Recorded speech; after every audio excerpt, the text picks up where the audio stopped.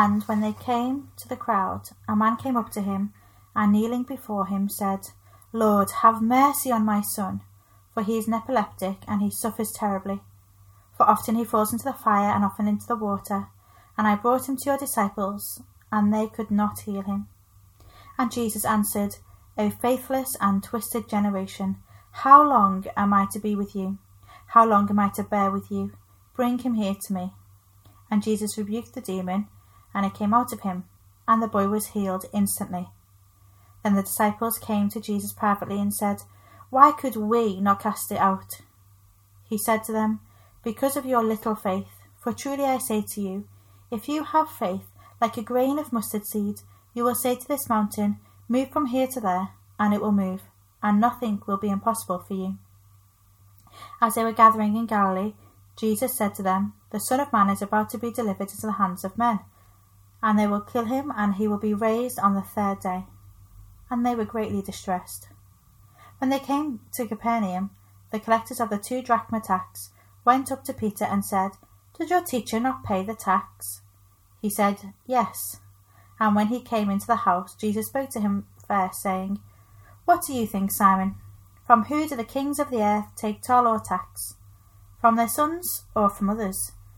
And when he said, From others, Jesus said to him, Then the sons are free.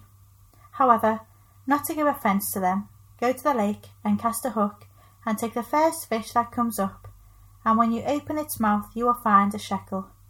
Take that and give it to them for me and for yourself. Can you do the impossible? Can you do the impossible? Now, aside from the fact that if you could do it, it wouldn't be impossible, just entertain me for a minute with what is impossible. Yeah? Has anyone seen a film called Limitless? No, okay.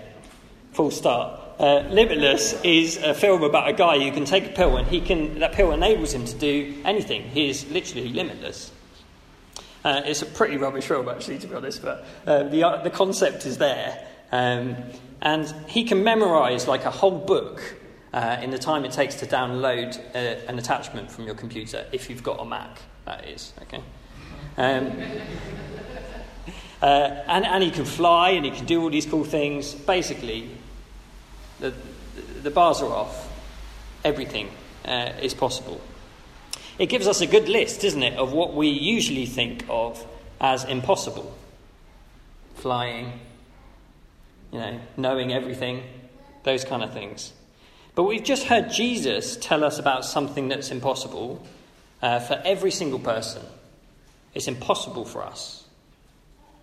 And that is unbelief, or believing in him. It's impossible for us to do that by ourselves. So we're looking at that, the impossibility of unbelief in verses 14 to 17.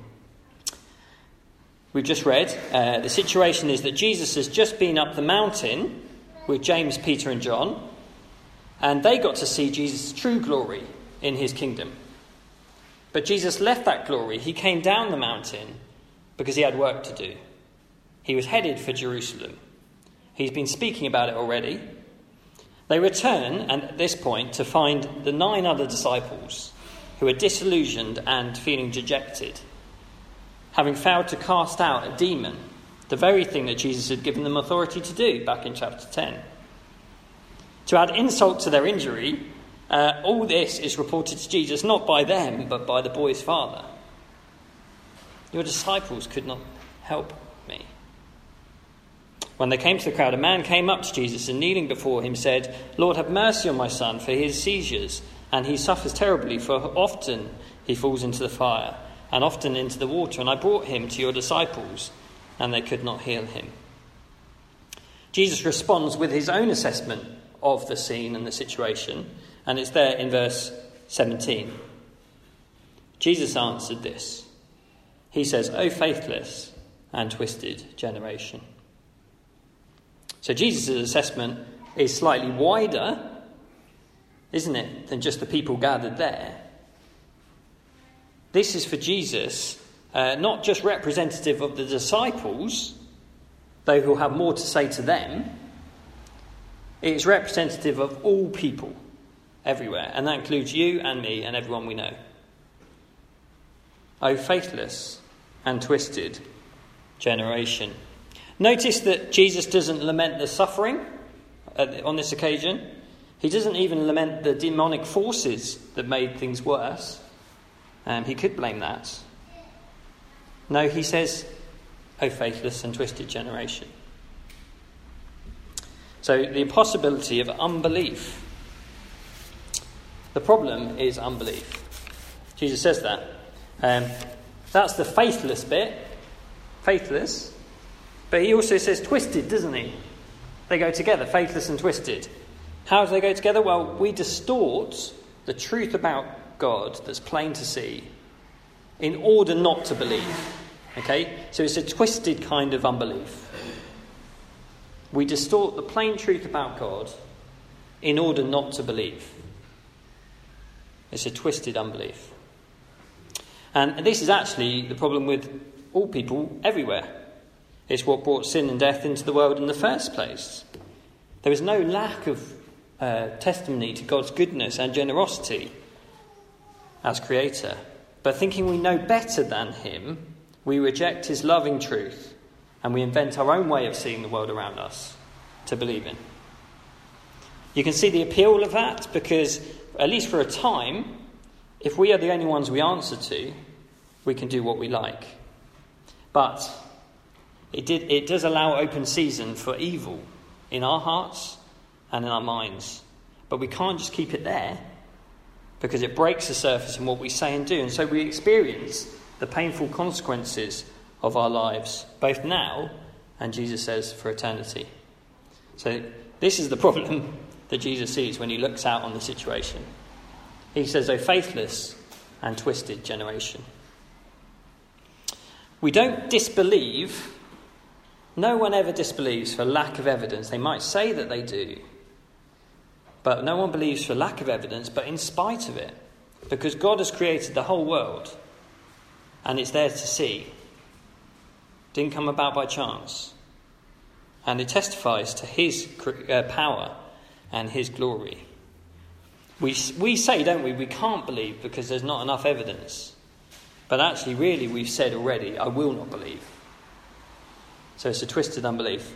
And though that may not trouble us, it does trouble Jesus. He says this, and we can hear, can't we, his anguish. He says, O faithless and twisted generation, how long am I to be with you? How long am I to bear with you? Jesus has every human emotion. Like us, he is deeply moved by what he sees. But unlike us, he's always moved by the right things. And in the right way. No doubt Jesus himself longs to be with his heavenly Father. Maybe that's part of his anguish. And here, he's moved by our greatest need. He's moved. We can see that. How long? Jesus not only sees our deepest need and the effect on everyone, but he knows what it will take in order to bring lasting healing. He knows what it's going to take. We've already heard, haven't we, that he said to the disciples, I'm going to go to Jerusalem, I'm going to suffer, I'm going to die. Our condition weighs more heavily on Jesus, of all people, because he alone knows the full lengths it will take in order for us to believe. So in verses 22 and 23, when he gathers all the disciples to tell them, what does he say? What does he speak about? He says, the Son of Man is about to be delivered into the hands of men, and they will kill him, and he will be raised on the third day. The only difference here is that Jesus is including the details of his betrayal, that he is going to be handed over, delivered over into the hands of men. So Jesus, of all people, knows the lengths it's going to take to fix this. So it is impossible for them.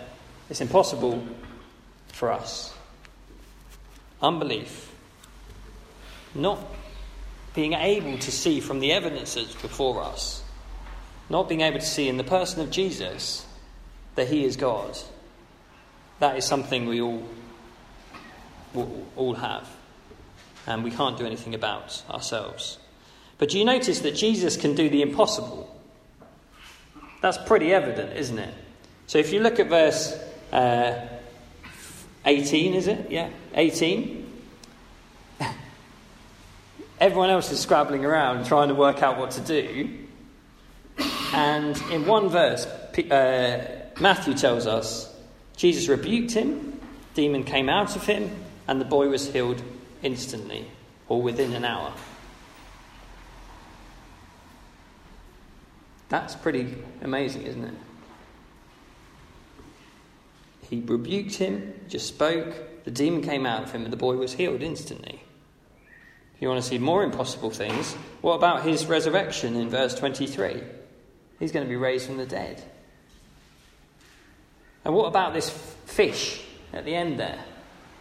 It's pretty impossible, isn't it, that he would know exactly the fish that Peter was going to go to, and to be able to pull out that fish and to find that coin. It's impossible for us, certainly. It's not impossible for God. He knows all things. He's sovereign. And so he can do it. Well, after doing that, helping the boy, compassionately loving that family and serving them with the temporary healing that he needed, Jesus now turns to his disciples and teaches them. And that's our second point. Jesus can do the impossible on our sheets. And that's in verses 18 to 23. Let's read from there. Jesus rebuked him, and the demon came out of him, and the boy was healed instantly. Then the disciples came to Jesus privately and said, "Why could we not cast it out?" Jesus said to them, "Because of your little faith. For truly I say to you, if you have faith like a grain of mustard seed, you will say to this mountain, 'Move from here to there,' and it will move, and nothing will be impossible for you." As they were gathering in Galilee, Jesus said to them, "The Son of Man is about to be delivered into the hands of men, and they will kill him, and he will be raised on the third day." And they were greatly distressed. So how does Jesus respond to unbelief in those that follow him? Because we all struggle, don't we, to trust him, to follow him. And we do that all the time. So how is Jesus going to respond to unbelievers, to believers who have doubt and unbelief? People who are following him. Well, just notice he teaches them, doesn't he? He teaches them. That's, he doesn't do some kind of amazing grand miracle or gesture or anything like that. He teaches them. He says this, "Truly I say to you, if you have faith like a grain of mustard seed, you will say to this mountain, 'Move from here to there,' and it will move, and nothing will be impossible for you." And then he teaches them about his death. He teaches them. So Jesus' response to our unbelief is to teach us. And those that have already been called by the Father will listen to his voice, and they will hear and believe and understand. That's what Jesus has been doing the whole way through Matthew with the disciples. He's been teaching them. And those that the Father has called will listen to his voice. It's his word that has the power to completely take away our unbelief, to help us to trust him completely. We've come across these faith assessments by Jesus before in Matthew, but to hear them rightly, we have to switch off our teacher mode. By that I mean the urge to issue either a could do better, must try harder kind of sticker, or a pat on the back. I'm not saying that that's all there is to teaching, by the way, Sam. I'm sure there's a lot more to it than that. But that's not what Jesus means by it. He's not issuing a scorecard. We hear it as a commendation. Well done, good, well done, or well done for your faith, almost. You have great faith. He's not saying that. It's actually a recognition by him of what his Father has done in opening their eyes. And characteristic of that seeing is their single-mindedness to come to Jesus in their helplessness. We see that here in the Father. He comes to Jesus in his helplessness. "Lord, have mercy on my son." We've seen that before in the Gentile woman in chapter 15. "Have mercy on me, O Lord, son of David." So if faith is seen in us in our helplessness, coming to Jesus for help, it helps us to see what little faith, a lack of faith, might be. Not coming to Jesus in our helplessness. Actually going somewhere else in our helplessness. Thinking we can do something about it. It's not that the disciples didn't know Jesus. Peter has already said, you are the Christ, the Son of the living God. Okay? He knows who Jesus is. But on this occasion, the rest of the disciples didn't see their need of him. He was gone from view, but they could just get on with what he'd told them to do. Jesus had said that they would cast out demons, so, well, let's just happily get on with it. It's not wasting any time.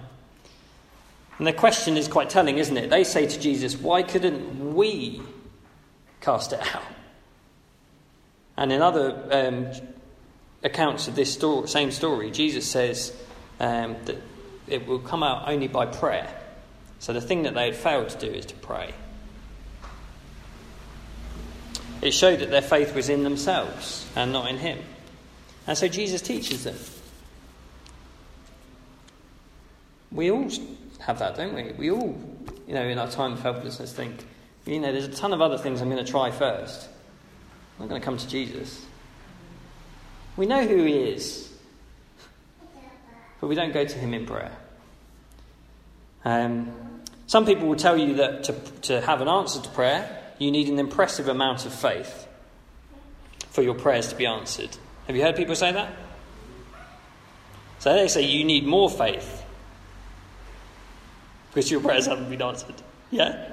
You've heard people say that again and again and again. I know you have. Well, that surely isn't the case here. What does Jesus say? Look at what a grain-sized faith can do. Okay? If you have faith like a grain of mustard seed, look what a grain-sized faith can do. You will say to this mountain, move from here to there, and it will move, and nothing will be impossible for you. Okay.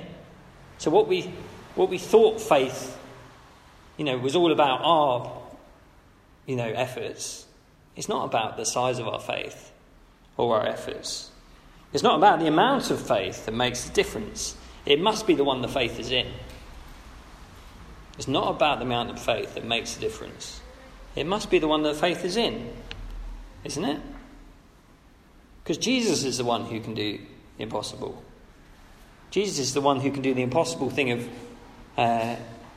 taking away our unbelief. Only he can do that. The irony is, if you think it's your great faith that makes it possible, then your faith is in yourself, not in him. If you think it's your great faith that makes the answer possible, that thing possible, your faith is in yourself. And so that's the opposite of what Jesus is saying here. Have faith in me. Come to me. I'm the one who can do it. You can't. You're helpless. You need me. Come to me. So Jesus can do the impossible. And the impossible, I think, that he's particularly thinking about here is the faithless and twisted generation. When he looks out on the world, when he looks out on us, the big problem that he sees is not ultimately the hurt and the pain and the suffering that we're going through, though he feels compassion for that, is the fact that we have unbelief. We don't know him, and we need to trust him and know him for ourselves. So Jesus can help us with that. And that's what he says that the disciples will be able to do. If you have little faith, if you have a mustard seed grain of faith, you will say these things. So we'll get to that in a moment. Let's look at this last little section in verses 24 to 27. And if you had to pick an odd story from Matthew's Gospel, it probably would be it, I think. An odd story. Let's read it in verse 24 to 27. When they came to Capernaum, the collectors of the half-shekel tax went up to Peter and said, "Does your teacher not pay the tax?" He said, "Yes." And when he came into the house, Jesus spoke to him first, saying, "What do you think, Simon? From whom do kings of the earth take toll or tax? From their sons or from others?" And when he said, "From others," Jesus said to him, "Then the sons are free. However, not to give offence to them, go to the sea and cast a hook and take the first fish that comes up. And when you open its mouth, you will find a shekel. Take that and give it to them for me and for yourself." What on earth is that about? Okay? What on earth is it about? What is Jesus teaching them here? What is Jesus teaching Peter, Simon, here? Well, I asked you to think about this before you came on the WhatsApp group. Matthew is actually gearing us up for the next block of Jesus' teaching in the next chapter on how God's people will live together, what they will think of each other and how they'll think on themselves in relation to each other. And that's what Jesus is helping Peter to do here. So someone comes up with a question or a demand or something. Peter, surely your teacher, Jesus, he gives this tax. And Peter just kind of says yes, because they've kind of implied that it's the right thing to do. So, yes, is the right answer. He says yes. Sort of carries on with life, probably thinks, this is fine, I'm going to go back to see Jesus. And Jesus wants him to reflect and to think more. And I think this is one of the things we're not very good at. We don't reflect on what it means to be a child of God. We don't reflect on our true identity as sons and daughters of the King, of Jesus. And Peter is in pragmatic mode, isn't he? He thinks, this is just a formality, maybe. Or maybe he feels the pressure, the social pressure to just say yes. But Jesus wants him to think more on that. And he wants him to reflect. He wants him to reflect on what Jesus being the Son of God means. And therefore what him being a Son of God means. To put it simply, Christians need to think about who they are in everything they do. Because there isn't an area of life, a thing that we get up to, and the reason behind that isn't fed by our identity or what we think our identity is. So, for example, you become a dad, you have a child as a bloke.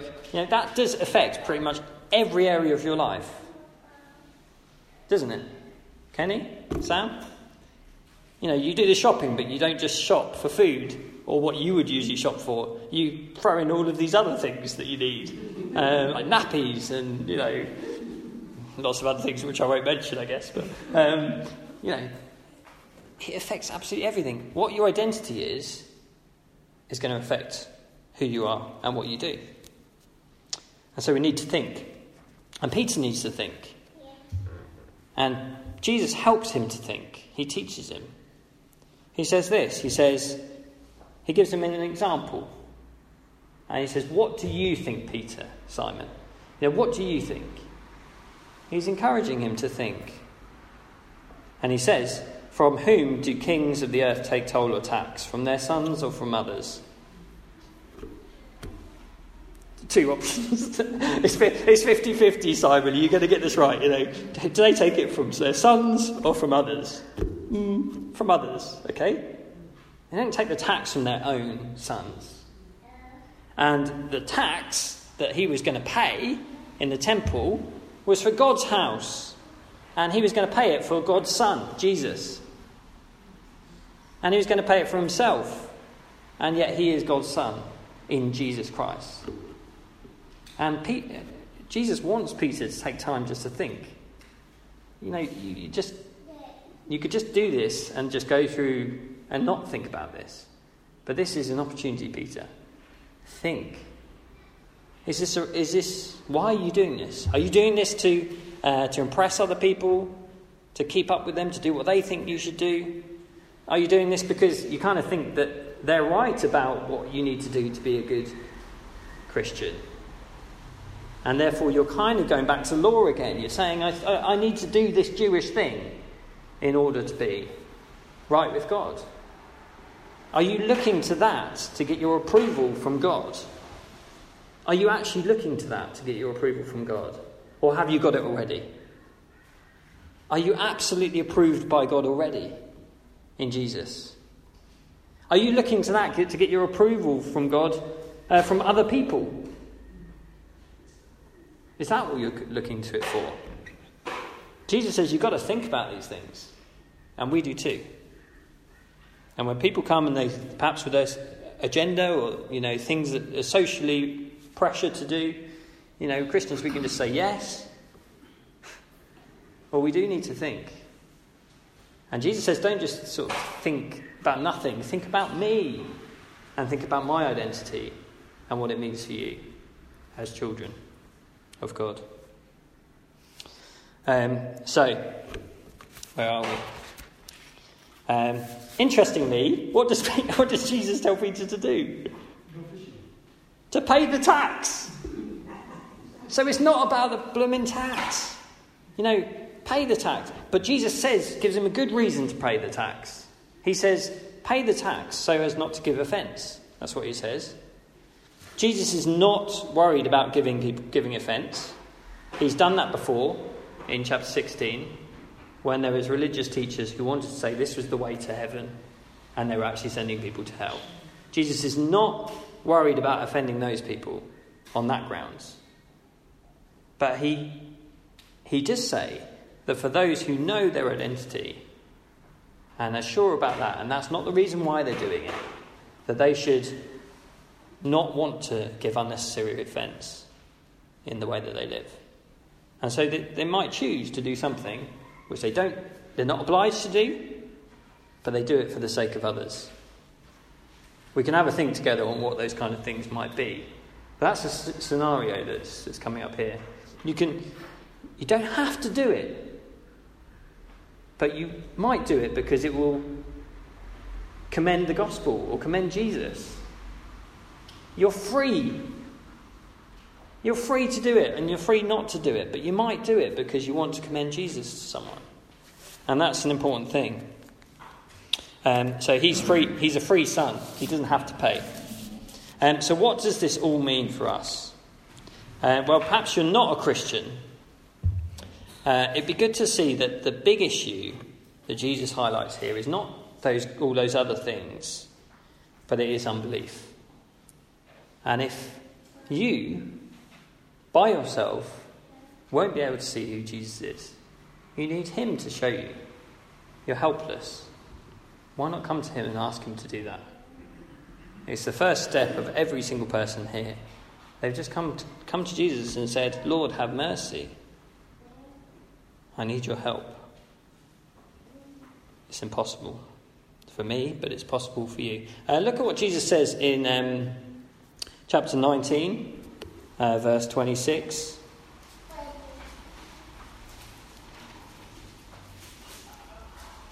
Actually, let's read this section, 23 down to 26. And Jesus said to his disciples, truly I say to you, only with difficulty will a rich person enter the kingdom of heaven. Again, I will tell you, it is easier for a camel to go through the eye of a needle than for a rich person to enter the kingdom of God. When the disciples heard this, they were greatly astonished. Who then can be saved? Jesus looked at them and said, with man this is impossible, but with God all things are possible. Who then can be saved? With God this is possible. With man it is impossible. But Jesus is God and he can do it. Come to him.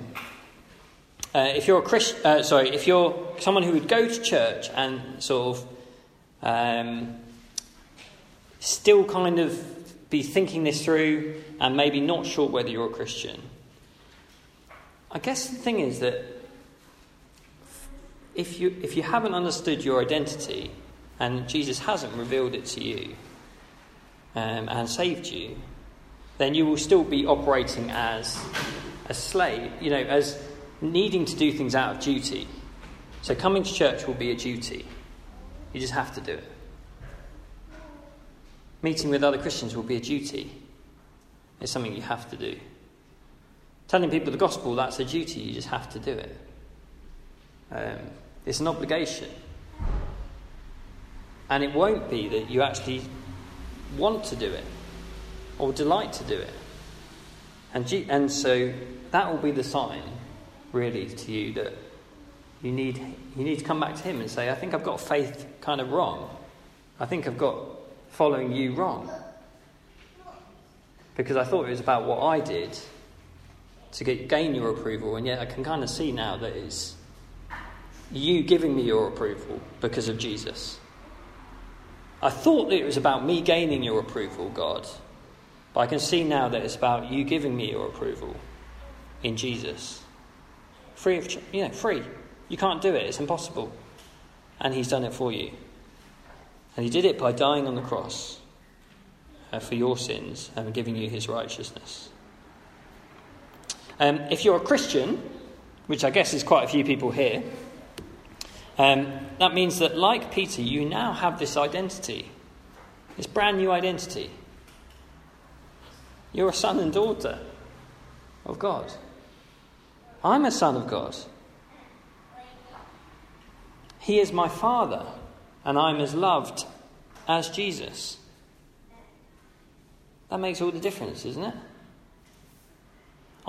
You're not Sam the sinner or Dorothy the dibberer. Sorry, Dorothy. You're Sam the son and Dorothy the daughter. That is your identity. That's what he's done for you. Because of who he is and because of what he's done for you, that's who you are. And so you're not consumed with the need for the approval of other people because you're free to love them. You already have God's approval. You're free to love people. You don't need to do it. But you're free to do for them what you would want them to do for you. And when it comes to those who don't yet know Jesus, what we'd want, if we were them, surely, is for someone to tell us about Jesus. And I guess there'll be family members of the people sitting here for whom you just think that's impossible. Yeah? Maybe it's your own son. You're helpless because you just see his unbelief and you think, that's impossible. Maybe that's you sitting here today. Jesus says, you come to him. Trust him. And he can do that. He can do the impossible. Unbelief is impossible, but Jesus can do the impossible. And he sends his people, the disciples here, us today, to an unbelieving world. It's a world full of suffering and fear, yes. But the bigger problem is that it just won't see who Jesus is unless he does something about it.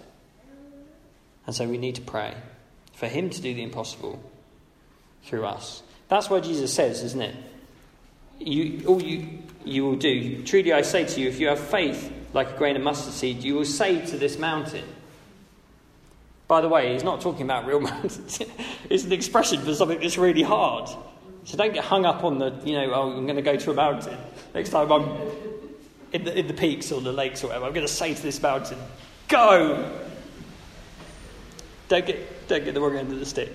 It's talking about it's an euphemism for something really hard. And the really impossible thing is for people to believe.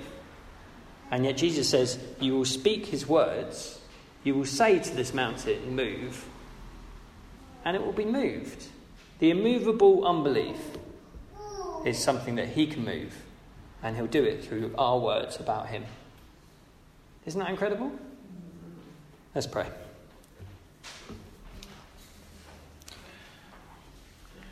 Father God, we do thank you for your Son Jesus. Thank you that in him we see who you are. Thank you that he delights to make you known, that it's your design that he would do that. You would reveal him to us. And thank you for the delight of knowing that we are sons and daughters forever because of what he has done.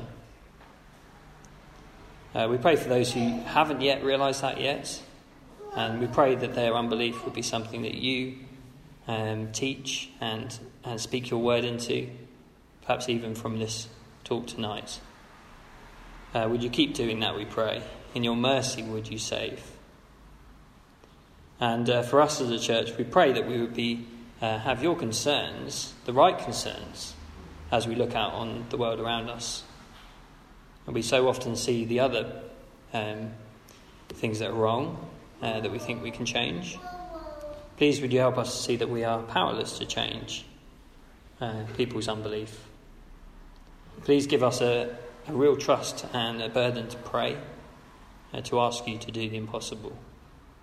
And please would you do that through us. It's amazing that you say here that we can speak your words and nothing will be impossible. We pray as we think this over together that you would guide us and lead us. Amen.